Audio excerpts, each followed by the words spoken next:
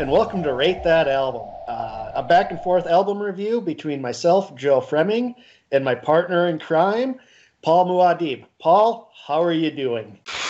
I am in a dark light, sir. So, we've been doing some pretty good albums on Rate That Album, but I feel like we haven't gotten into the muck yet. And I decided to go with an album by a band that I'm personally not a huge fan of, but I don't find them as abhorrent, I think, as a lot of people do. I went with a band that we played around with in the Joe Down. We did a podcast on a TV movie they made. We're going with Kiss's 1981 album, Music from the Elder, an ill-conceived left turn in which a band that really had no idea what they were doing decided to make a concept album. I'm going to come out and say right now, I have not been a Kiss fan. I have avoided Kiss. They have, I think, they have a ridiculous catalog. Correct me if I'm wrong, Joe. But they have a ridiculous catalog of the number of songs and albums, right? Yeah, they're a working band. I'm not going to, as I've gotten older, I've found myself enjoying music that I was more antagonistic towards in my younger days. Absolutely. Kiss, they have a few songs I do like. That's what I was gonna say. Like, out of their catalog, I think I could count on like one hand the number of songs I like. Maybe two. I'll give them two hands out of their entire catalog of music. I'll name the three songs of theirs I like. I like they do a cover of Back in the New York Groove, which I really think is really a pretty good cover. I really enjoy it. I actually like the song Beth. It's that's on my list as well. Yep. And because of probably more of nostalgia, because of Bill and Ted's Bogus Journey, I gotta enjoy God Gave Rock and Roll to You Part 2. So I would say that Beth is on that list. Off of what I can name off the top of my head, Beth and Detroit Rock City are the only two that I really, really, really enjoy of theirs. Yeah. Yeah, so they're not outright abhorrent in our view. I think that's safe to say. I think it's just they're just a band that just was never my thing or your thing. I will say that I avoided them because it's much like the Sex Pistols and punk rock, and like faux rocker punks get mad at me when I say that the Sex Pistols were just a boy band. They were put together by a businessman. Exactly. To sell clothes. And this is what I feel like Kiss is to me. Kiss is, to me, is like the epitome of commercial rock. So, well, I mean, I think if you and I put together a banjo and put out the number of songs that Kiss did, I think we could come out with about the same number of hits that Kiss did. Yeah. I mean, I'm not going to lie. If I was given a ticket, I would see the show just for the spectacle. Absolutely. I say the same thing about U2. That's another band I'm not a big fan of, but if I was given a ticket, I would see them live because their stage shows are, it's spectacle. There's a place in rock, I think, for bands like this. Their gimmick was they wore makeup. It's basically comic book imagery, backed with basically what was I would consider burnout rock. Mm-hmm. Be safe to say. And I'll lean into that with the history, but you want to give us some thoughts on Music of the Elder before I get into the wild and woolly story of this? All of that. I'm going to save all of that for when we get into it, because I will say one thing, and I you and I talked a little bit beforehand. I sent you a message after listening to this album. It just said glares. Yes, and I also said this album feels like it's dripping with behind the scenes problems. And so I really want to hear the backstory on this, because I need to know it and like how they got to this space, because truth be told, this is the first front to back full Kiss album I've ever listened to. And this is not what I expected. And if I was introduced to Kiss on this, I would never listen to Kiss again. Yeah. And that's the thing. So let's get to the story of how Music from the Elder came to be. So in the late 70s, Kiss decides to take a more commercial approach with more pop radio friendly hits, including a disco-esque song, I Was Made for Loving You. Turns the fans off. Sure, it gets some radio play, but the fans turn on them. And I don't know if you've ever met Kiss fans. They're a lot like ICP fans. They are hardcore. That's what I've heard, yes. Yeah. So especially in the 70s, that was kind of seen as a betrayal. At this time, their original drummer, Peter Criss, has left the band. And they replace him with Eric Carr, who, truth be told, a good drummer, really, really solid, good drummer, who was kind of thrown into this mess. Because what their plan is with this is they're going to go back to their hard rock roots. They're going to make a hard rock album like Destroyer, which is like generally considered their best album. That's what I've heard. I have not heard it, but that's what I've heard. Like Destroyer is like the grade A Kiss that people say. Yeah. Produced by one Bob Ezrin. So they're kind of going to want to go back to their roots, and they start talking with Ezrin. At this point, he's just getting off of producing one of the greatest concept albums of all time, is Pink Floyd's The Wall. Yes, that is one of the greatest of all time. And he's going from one band in a lot of trouble to another band in a lot of trouble. And as Paul Stanley has said in his book, this was around the time Ezrin was on a 24/7 cocaine binge. Oh, Jesus.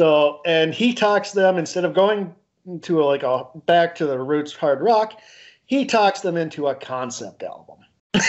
Okay. Go on. Gene, they decide to go with it because, this guy is, he did The Wall. I mean, right. He's on fire at this point. Mm-hmm. So they agree. Gene Simmons comes up with basically Joseph Campbell's A Hero's Journey sort of situation of the plot. It falls apart real fast. Ace Frehley, it's debatable how much he's even on the album. He's a raging alcoholic at this point. Boy. He leaves shortly after this album's made, even though he's on the cover of the following album. Ezrin's so high on coke that the only way they communicate with him is via when they send telegraphs and tapes to his residence. They can never get him on the phone. So they're not even in the studio with him at this point. Yeah. So wait. So he's producing this thing, but he's not there? Like they can't communicate with him while they're... Yep. Oh. He's producing it from home. So they're making the album piecemeal. And that's another thing that happens is Paul Stanley and Gene Simmons are in separate studios trying to get this thing done, sending Ezrin tapes, not knowing what the other guy is up to. Oh, fuck. And another reason they want to do this, because they were never critically acclaimed. So they wanted to do a concept album to prove the critics just how clever they are. Paul Stanley in his audiobook says, trying to show people how bright and talented you are is the best way to make an idiot of yourself. And we did that with flying colors. Oh, Christ. They're doing this, and they're really into it, again, but it's done by piecemeal. Mm-hmm. They're in separate studios, like I said. So what happens is they get the album finished. And they think it's the greatest, they're like, they're up in their own ass. Paul Stanley has friends come over to his house and he makes them sit in silence and listen to this grand album they recorded. Oh, and, hangers on will just tell you how great you are. Yes, they will. So the band decides, not to really decide, then they have to play it for the album executives. Paul Stanley describes this as kind of a wake-up moment. He said it was their version of Springtime for Hitler when the album was finished because everybody's jaws were dropped and not for the good reason. It was terrible. They hated it. There was no real singles. It doesn't really, it doesn't even sound like a Kiss album with rock until like maybe halfway into the album. So what the label decides to do is change the track order. So the more accessible songs appear earlier in the album.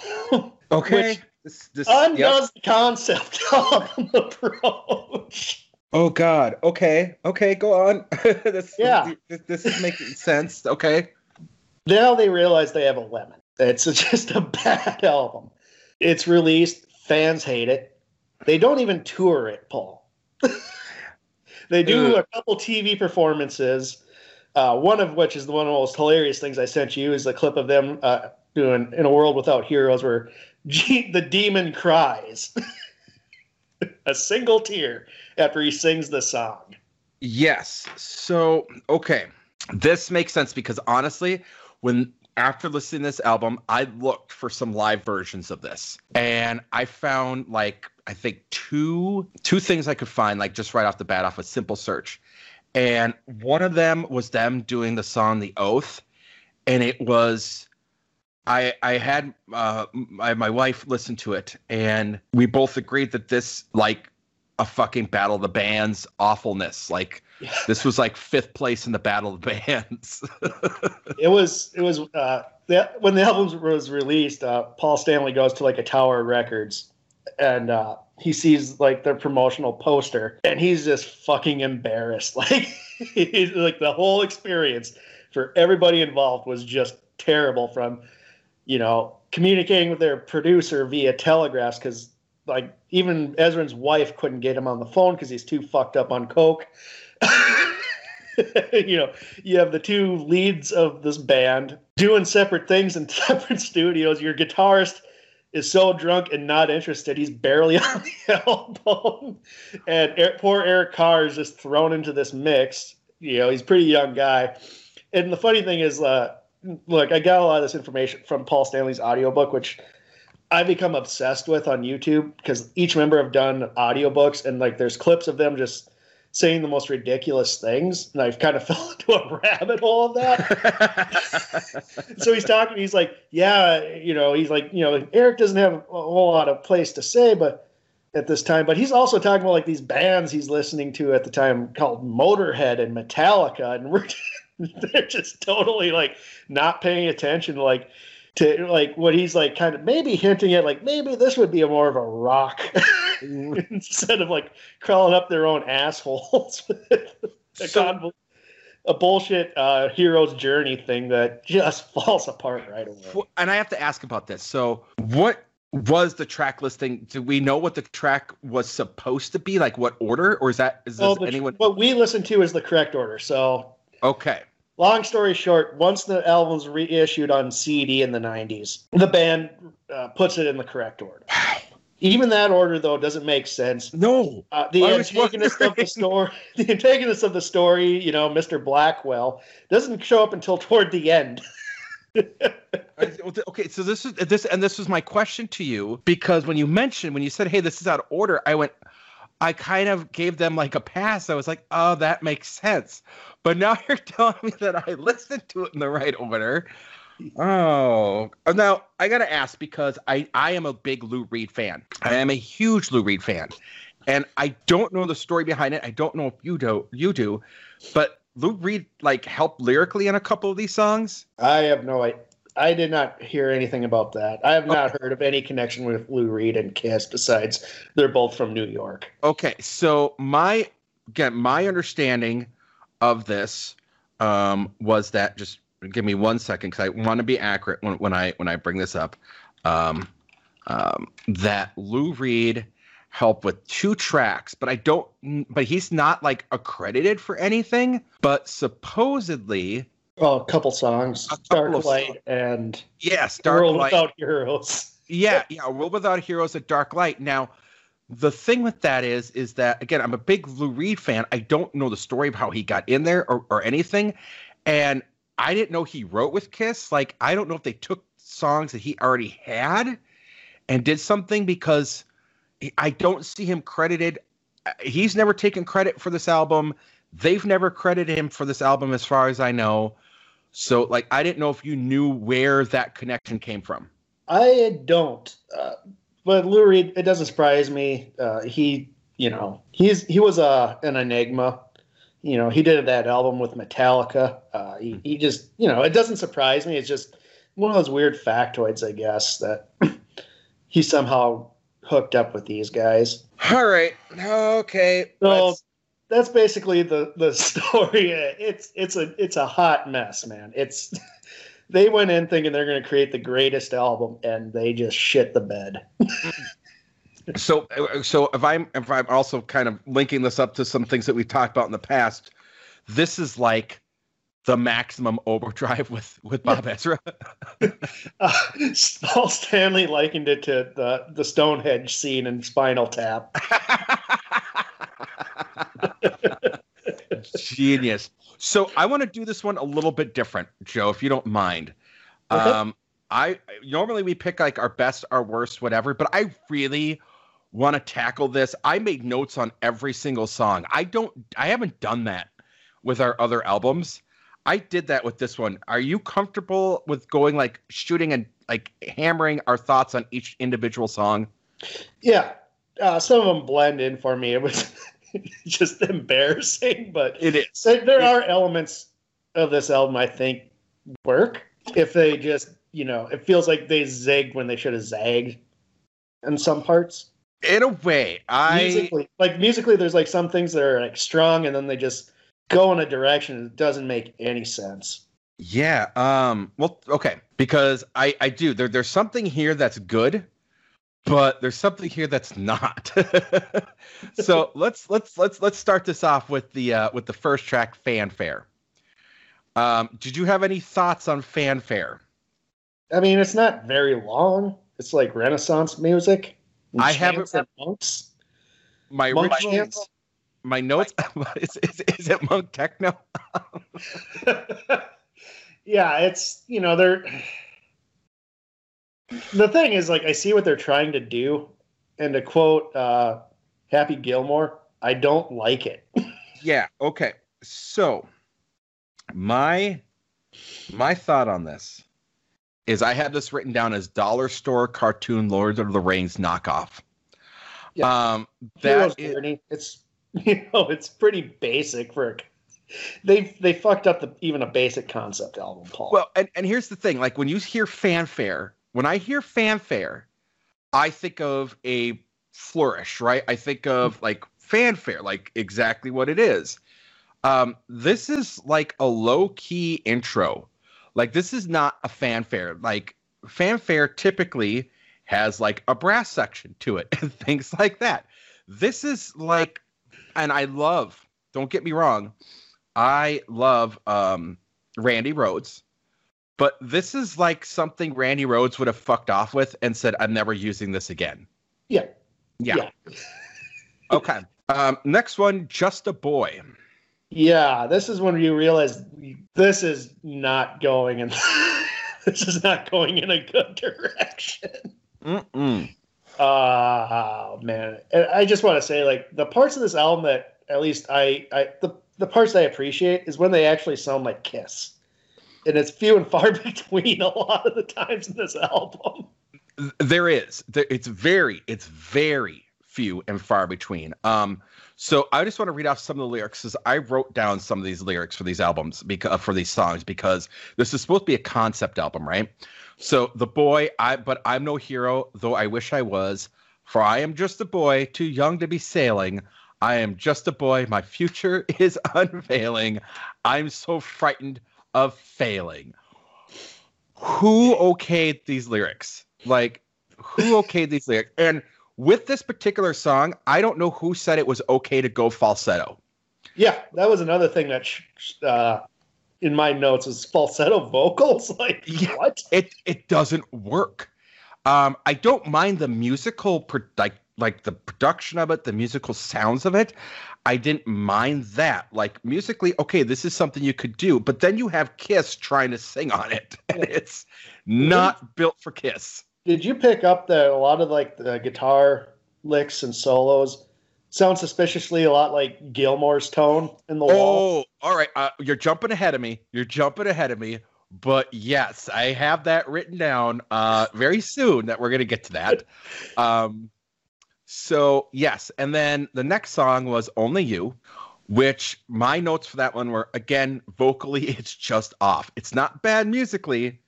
It's not, I want to make very clear that unless stated otherwise, none of the music is bad, but it's not Kiss. Like if I again was introduced to this, like, hey, you gotta listen to this cool rock band named Kiss, and you gave me this, I'd be like, what the fuck are you doing to me?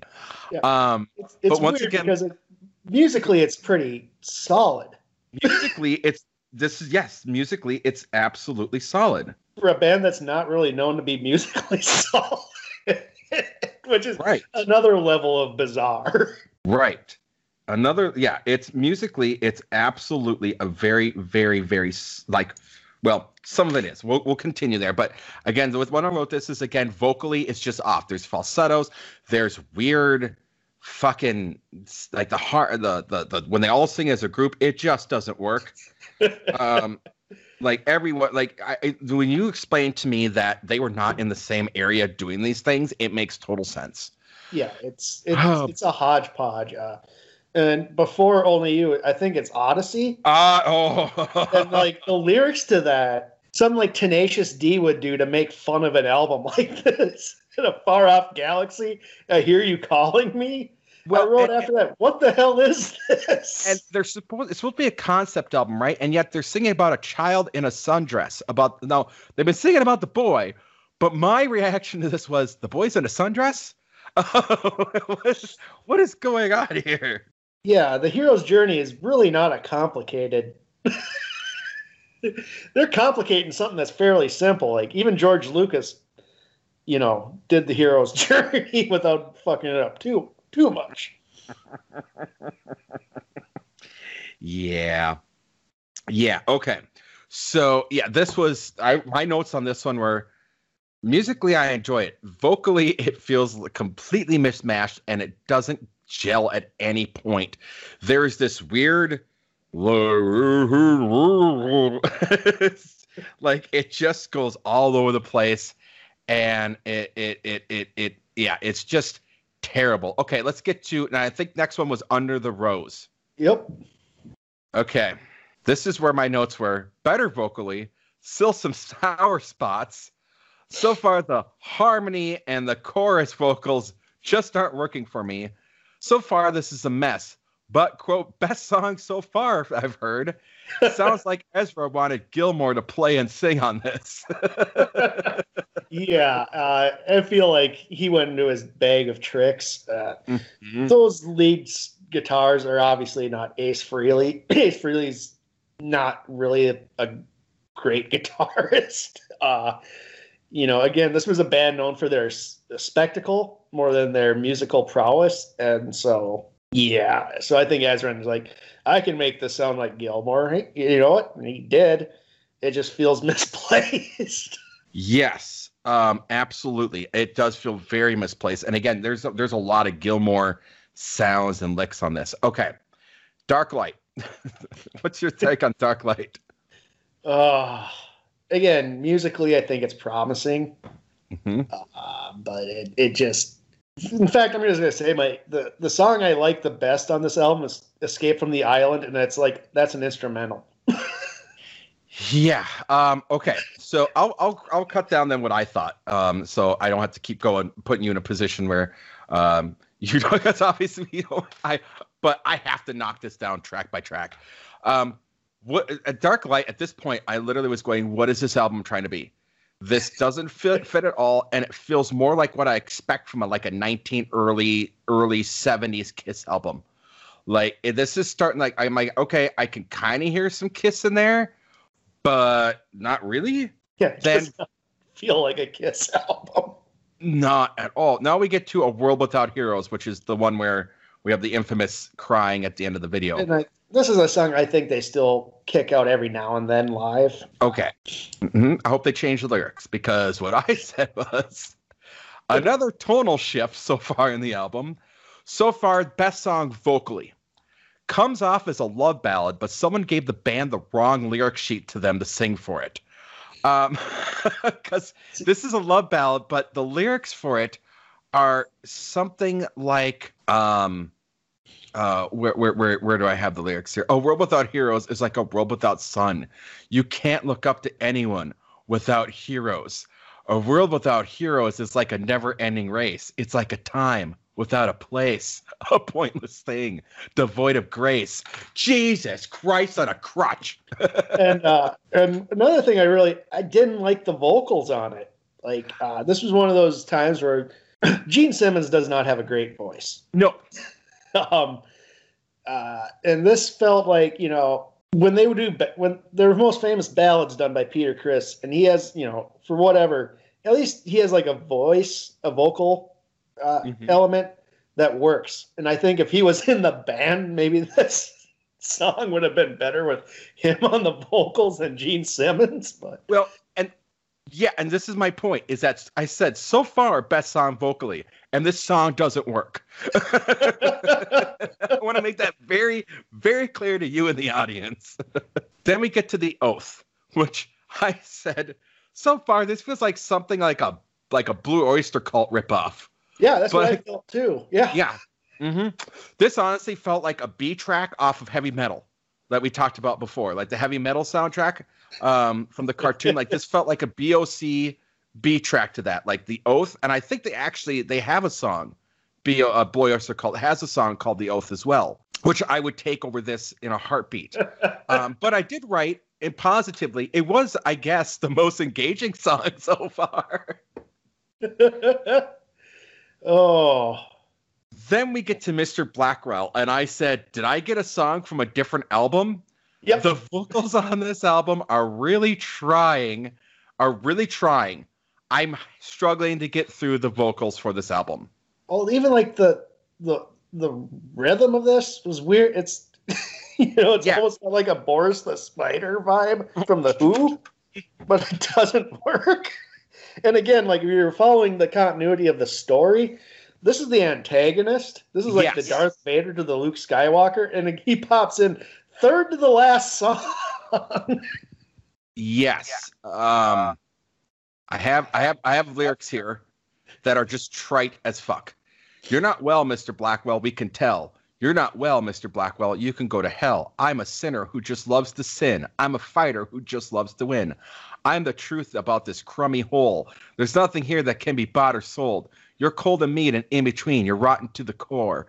You're not well, Mr. Blackwell, and we can tell.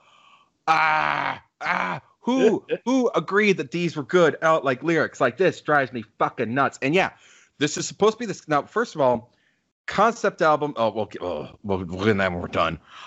Okay, Escape for the Island. I wrote Escape from this album.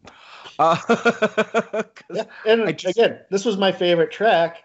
Mm-hmm. Musically, it's solid. It's whatever, and it sounds musically most like Kiss to me. This, yes, I do the last track, and without the obnoxious vocals of the members of Kiss, I like it. Yeah, yes, and for I wrote down the last part of it, which was when after the end they cut back to like they try to do like the Ezra start at the beginning of the album, go to the front, the wall thing, and Morpheus, you have been summoned here to offer your judgment of the boy. Do you still deem him worthy of the fellowship? I certainly do, my lord. As a matter of fact, I think you're going to like this one. He's got the light in his eyes, a look of a champion, a real champion. At the end of the album. Like, what the fuck? This is... Okay, so, sonically, production-wise, if I were to strip the vocals out, this is something you could work with. This is totally, I want to make that very, very clear. Musically, instrumentally, it's a solid actual album. I don't hate it. But the minute you bring Kiss in to sing on it, it takes a shit rocket storm to the far left. And I just go, I can't do this. This is a very loose interpretation of a concept album. This does feel like something that Jack Black and Kyle Gass of Tenacious D would have done as a joke. Yeah. I mean, this was 54 minutes of my life that I can't get back. Now, I could take solace in the fact that, again, I enjoyed the instrumental of it. I did. Yeah. But I still feel like after listening to this album, I still haven't heard a full Kiss album. And that's true because it's only two at this time two full-time members of Kiss. It's Gene and Paul, not even working in the same studio together. Their guitarist is pretty much MIA, and their drummer is brand new and thrown into this chaos. Their producers, again, so coked out they can't get in touch with them most of the time. It just set it up for disaster. And the story of it is more interesting than the album itself. Yeah. I mean, the lyrically, this, I feel like armchair whatever, because I'm sitting here ripping apart a band that's made millions upon millions of merchandise, whatever, right? So, but lyrically, I mean, this is so bad. Yeah, this is one of those things like they went so far out of their element. You know, who has contributed? Do we know who has contributed for writing these lyrics? Oh, I'm sure they're just Paul and Gene. Oh my God! Someone should have taken that away from them. Yeah, well, you know, again, they wanted to do an album to prove to the critics that they were more than just a gimmick band, and I think they've all kind of said, like, you know, we're a gimmick band, and that works for us, and that's okay. And you know, like I said, there's room in rock and roll and music for that. And I think Kiss, when they do that, when they just, hey, we're just a party band, you know, like, fucking, this is burnout stoner shop kid music. It works, and it's fine. But when they do stuff like this, it's just it's so offensive to the ears. Yes, it really is, and it's, God, I don't even know. Well, here's the thing: they were like a huge band, you know, by the late '70s, early '80s. Yes, this charted. Its peak position on the U.S. Billboard pop albums was 75. Okay. Rightfully so. One of the top bands in the United States. Correct me if I'm wrong. Wasn't Jethro Tull? Didn't they do a concept album because they hated concept albums, and it was actually a very successful concept album? Yeah, Thick as a Brick, I think. Yeah, Thick as a Brick. Thank you. They were trying, and they did well. Yeah, this really, I do. I mean, part of me, as much as I'm shitting all over it, right? This is a trap that I see a lot of bands musically, and a lot of people musically. And this is something that happens, I think, when you start to get a lot of money and you get surrounded by yes people, right? And you start to think you can do no wrong. And you're looking at all these other bands that are doing these really, really intricate concept albums that are getting, I mean, The Wall was incredibly successful. The Who's Quadra, yes, was very successful. The Tommy, which I argue is right up there as one of my favorite concept albums of all time. I mean, I would question if it isn't actually better than The Wall in terms of being able to follow it lyrically. So now, who was it that said they wanted to do a rock album and the other two said no? Well, the whole thing was they wanted to do a rock album. They got talked into this by Ezrin. Ah, okay. They wanted to go back to their roots and make a thing like much in the vein of Destroyer, which was, you know, okay. It's just a solid rock album, you know, not a whole lot of bells and whistles, but it's catchy. You know, and that's the thing. Like, they can make catchy earworm music, you know, for whatever it is. You know, again, it's not my thing, but I'm not going to be a snob because I do like some of their music.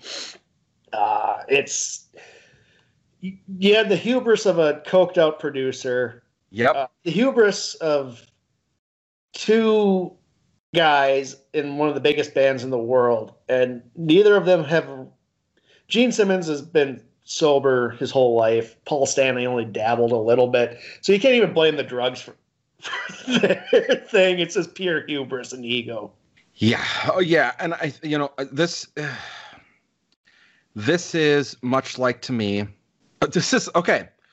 Very much like Dune, David Lynch Dune.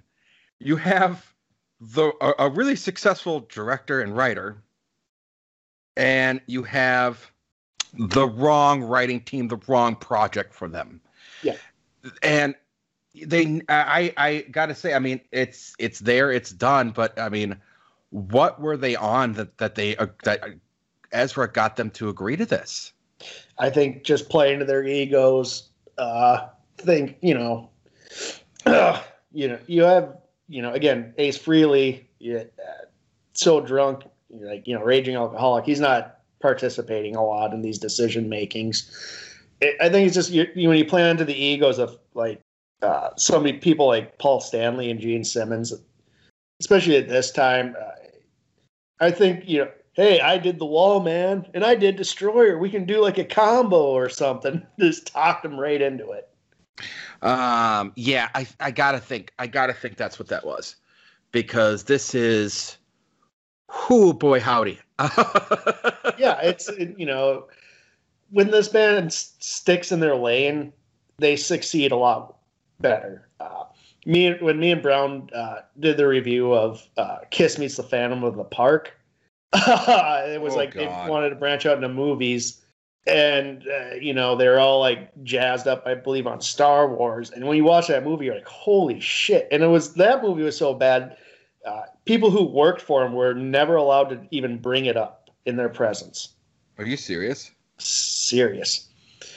This album, I'm sure they don't like talking about. They pretty much all admitted it was a bad turn, a bad decision, but you can't unring the bell. It happened. And then in the 80s, they kind of went back to more of the power pop rock stuff, which was just, their 80s stuff, whatever. There's nothing really in there I enjoy. The 70s stuff, I think, has a little more fun for me, at least, if I have to listen to it. This is the weird, because it's so pretentious. Music from the Elder, implying it's like from a movie or something, which it's not. And it's, again, when you look at let's be fair here. When we think about rock, like what Kiss is in that genre of rock, right? They're not really known for their lyrical, what's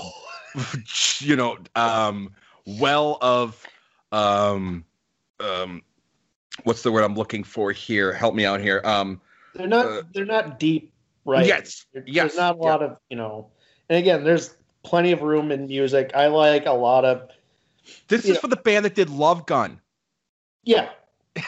Cold Gin. Rock and roll all night, party every day, Yes. There wasn't a lot of depth. There wasn't a lot of meaning to it, other than we know Love Gun's about one of the members' cock, right? So this to me is almost like if the Ramones did a concept album. It's just doesn't belong in their wheelhouse, like it doesn't make a whole lot of sense. It doesn't make a lot of sense. And again, when I look at the lyrics of it, and I was reading off some of it, it's so trite.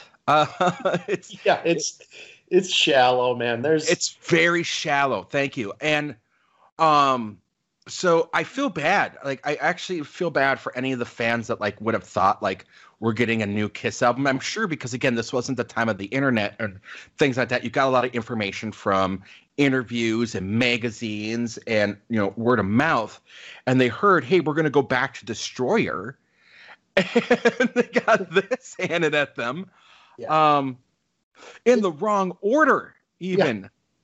The fans didn't like it. I think some of them have softened to at least some of the songs on here. Even the fans don't really care for this. The real question is, who is this album for? And was for the egos of Paul Stanley and Gene Simmons. Yes. They wanted to impress critics, and just backfired so miraculously. And jaw-dropping. It's even with the help of Lou Reed, man. Yeah, I mean, and I love Lou. I love Lou. I absolutely love Lou. And this is not. Yeah, even lyrically, I mean, okay. All right, I'm done. Anything else? No, I mean, again, this is like a weird curio in music history. It's one of the reasons I wanted to pick it. One, I had never listened to it. And two, like, the story behind it's so fascinating. It's just like, it's one of those situations like everything that could go wrong did. And it did in flying colors, man. Like, it was, ill-conceived from inception to the very end. It was just not a good idea. It's not good. But, like I said, there are elements, the musicianship on it and the music is not bad. No. There's ideas in there that I think, like, if they expanded on and did something different and it wasn't a concept album, might have been a lot better. So I will totally say I am the first one to admit I am a sucker for like Renaissance style guitar. Like I myself, when I play guitar, I don't play with a pick. Even my electric, I don't play with a pick. I have calluses on my under my nails because I will strum that way, and so I can get into a picking style when I want to. I am a sucker for anything Renaissance style. And so when Fanfare first started, I was like, this feels like the 1970s Lord of the Ring knockoff. Like this is like someone wrote something for that and they're like, it's not good enough. We want something more. I was already kind of worried on this one. But yeah, I cannot argue that the musicianship of it is great. It's just, Ezra had to be coked out. Anyone had to be coked out or fucking blackout drunk or, I mean, I can't imagine. I mean, you're not, any stoner would have listened to this and been like, man, that is not working. Like these guys, like, wow, but cokehead's like, yeah, man, I totally think, yeah, listen to that note. Oh God. And yeah, it doesn't have, could have gotten into this one. and one of the things it's missing to me that I think a lot of good concept albums have is space. Yeah. Is the part where the music builds and swells, and it's a great place for solos and music to really build upon. There was little notes here and there, much like we talked about last week with the album we absolutely loved, which was the American Head one, where there was elements throughout, but this didn't feel cohesively weaved together, even musician-wise, like musically. You know what it's also missing? An anthem. Mm-hmm. Band. Yeah. Famous for these anthemic rock and songs. It's missing a fucking glorious solo. Yeah. It's missing a glorious solo, a glorious anthem, like throw your fist in the air type of song. Yeah. This is what this band is about. Mm-hmm. What reason why I believe it's Detroit Rock City is because they have the dual guitar towards the end of it, the dual guitar solo. Yeah. This was begging for some dual guitar solos, some really epic dual guitar solos that bled into an anthem. You're 1,000% correct on that. Yeah. Mm-hmm. Well, it needed to rock a bit, like it just felt weird. Like, I mean, again, Detroit Rock City, it's a simple song. Mm-hmm. And for a 1981 concept album, this felt like a 1973. Yeah. And that was a weird thing too. Yeah, it did not feel like I did not realize this came out the year I was born. I think you were born the same year. Yep. This did not feel like the year it came out. Like when I think 1981 and I think 1981 rock and concept albums, I have a completely different view of that. This feels like something out of the early mid 70s. Well, the early 80s concept album, I often just think about as Final Cut. Yep. Very sparse. Because like concept albums also kind of fit the times they're in. Yes. This does not fit. I don't know what time this is trying to fit in. Yeah. Like I said, immediately I thought of, like I said, right away I thought of the old cartoon Lord of the Rings, that was from like 1976, 78, somewhere around there. Like this felt 5 years behind the times to me, 5-6 years behind the times, and it just never got there. And I mean, I don't know if there was. I'm trying to give credit here because, I mean, again, this is a band that's made millions, has done some really great stuff. And we realize they're out of their element and things like that. But you would have thought that there would have been some spark in there that could have made this work. But it just... A lot of that... part of me thinks that if they had a coherent producer guiding this ship, because it's, you know, it's free for all. Like, based on, like, what I said on the history of it. Yes. Nobody knows what the other's doing. They can't talk. They're not it's hard for them to get in contact with their producer. I think if you had the right hand, like, or even a sober Bob Ezrin, could have done. Yeah, it might have been a different story for this album. I think you're right. I mean, this could have worked. I mean, if someone had just, I mean, vocal correction existed at that time. Yeah. And there is not enough vocal correction on this. I want to make that very clear. And by the way, if you haven't looked at I'll send it to you, the live version of Oath. It's bad. Like vocally, they can't sing this stuff. No, they're not great. They're never been great. Their most, their album Alive. Most of it was created in the studio. It's barely a live album. Okay. Yeah, I know. Again, I've never heard of it. I knew of it. Yeah, they didn't sound well live. They're more of the spectacle. So. All right. Yeah. So these guys, they're not musicians. They're a live show. They could, it's kind of a cool concept with the makeup and all that, just because, it's, cartoonish, comic booky, whatever. Like things like are up my alley for, because I'm not a snob with that kind of music. One of my favorite punk bands is the Misfits, who absolutely did a lot of like what Kiss did, but they did more darker. Oh, dude, I love like I'm not a snob when it comes to that kind of thing. Like I am a huge punk fan. I mean the Vandals, the Misfits, even the supergroup, Me First and the Gimme Gimmes, right? Even going down to No Effects. There's punk bands out there that maybe I'm into that people have never even fucking heard of. I can really dig me some awesome. I used to have a playlist because I got rid of Spotify, but I used to have a punk playlist. Yeah. So sometimes like when there's a gimmicky band, I'm not against it. And like I said earlier, Kiss do have songs that I enjoy. They have songs that you enjoy. Yep. I will urge you to listen to just re-listen to Ace Frehley's Back in the New York Groove. I fucking love that song. Okay. I've used it on Joe Downs before, especially when we're getting back into crappy 80s action movies after we're going to like highbrow movies. I always throw Brown back in the New York Groove. I will definitely check that out. I will probably, because of this, seek out a little bit more Kiss, just to try to give them a little bit more fair of a shake, because this is, I mean, my kids were listening to it. I listened to this album a couple times today, actually.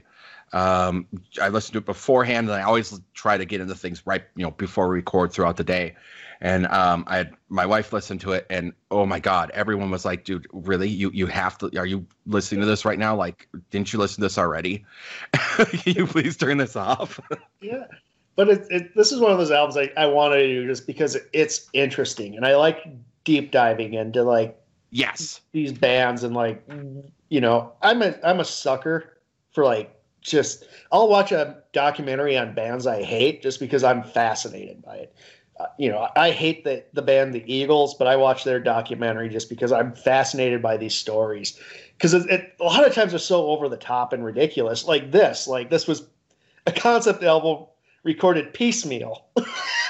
Yeah, you can't do that. No, with no coherent real vision to it. That's why, like, when you do a concept album, it's good to have one guy who has the vision of what the concept is. Floyd had Roger Waters. He was very, laser focused on the concepts. Yep. Here you had two different people working on two different fucking things. Yeah, that's harsh. And again, to have a producer that's not there, that's not correcting things in real time, that had to be incredibly frustrating. And sometimes, like recording in piecemeal, it has worked in the past. The most obvious, I would say, would be Guns N' Roses' Use Your Illusion 1 and 2. Mm-hmm. Recorded in piecemeal, like tapes being sent back and forth between the band members and Axl. But that's an exception to the rule. Yes. Yes. It's a miracle that worked.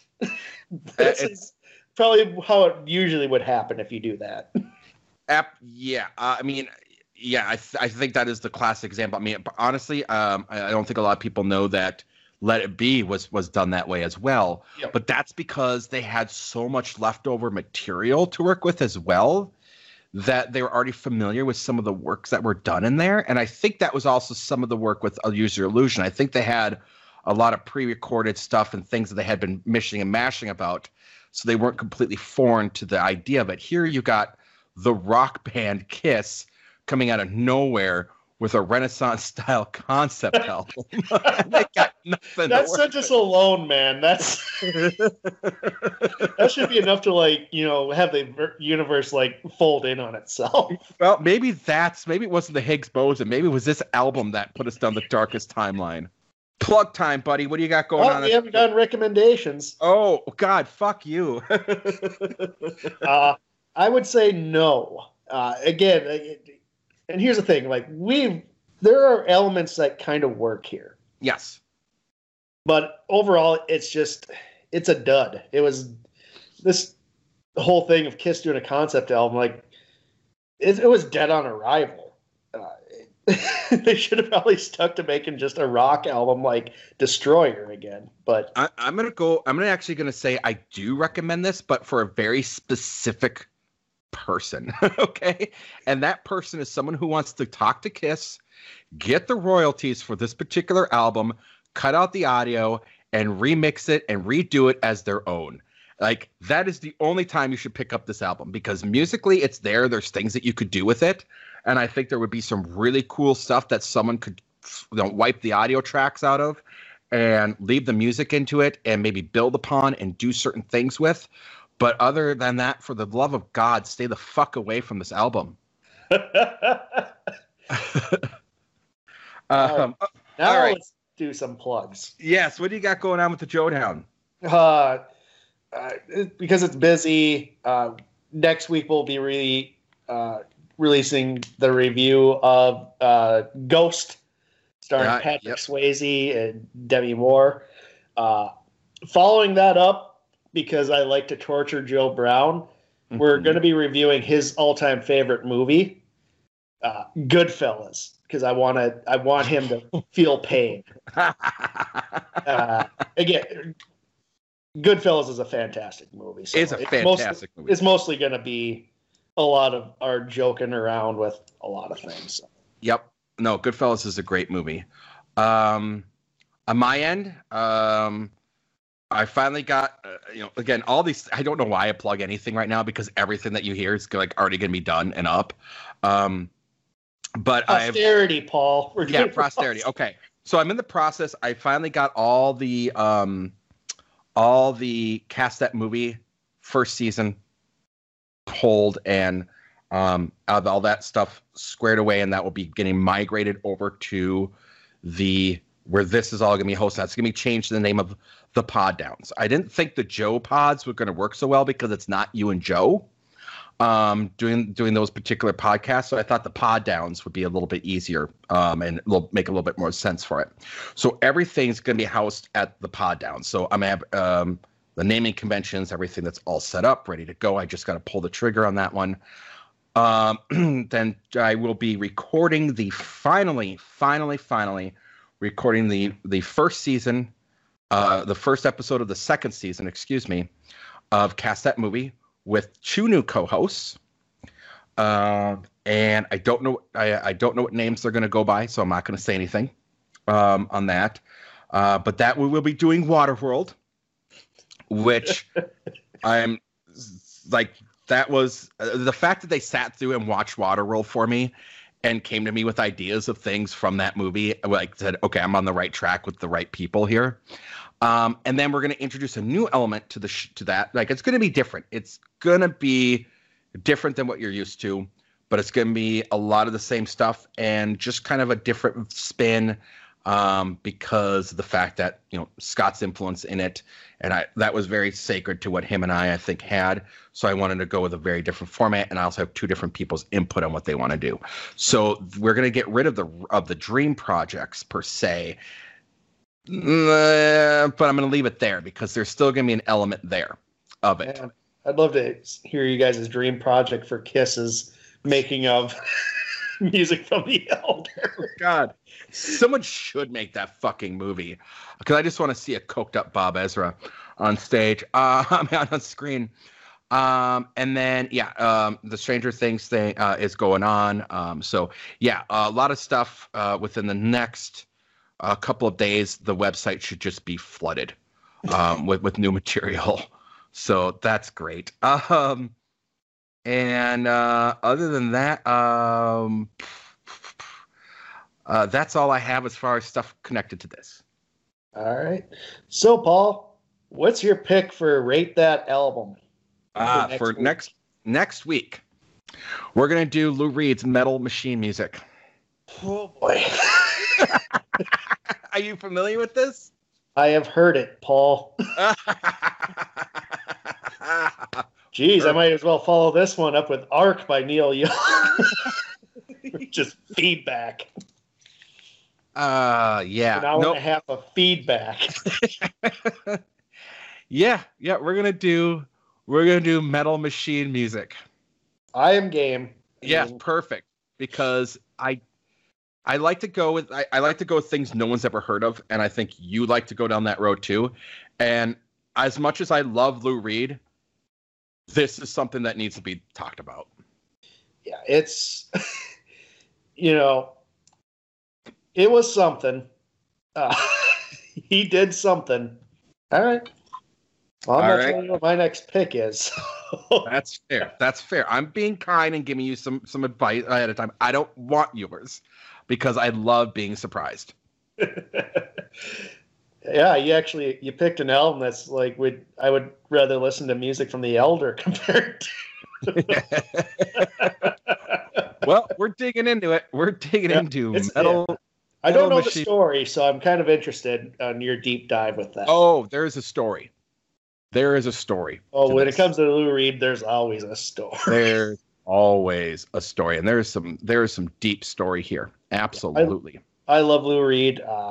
I've heard this album. I don't know much about the story, so I'm really interested for that next week's episode.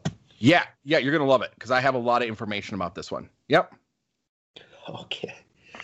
Well then, Paul. Until next time, imagine a world without heroes.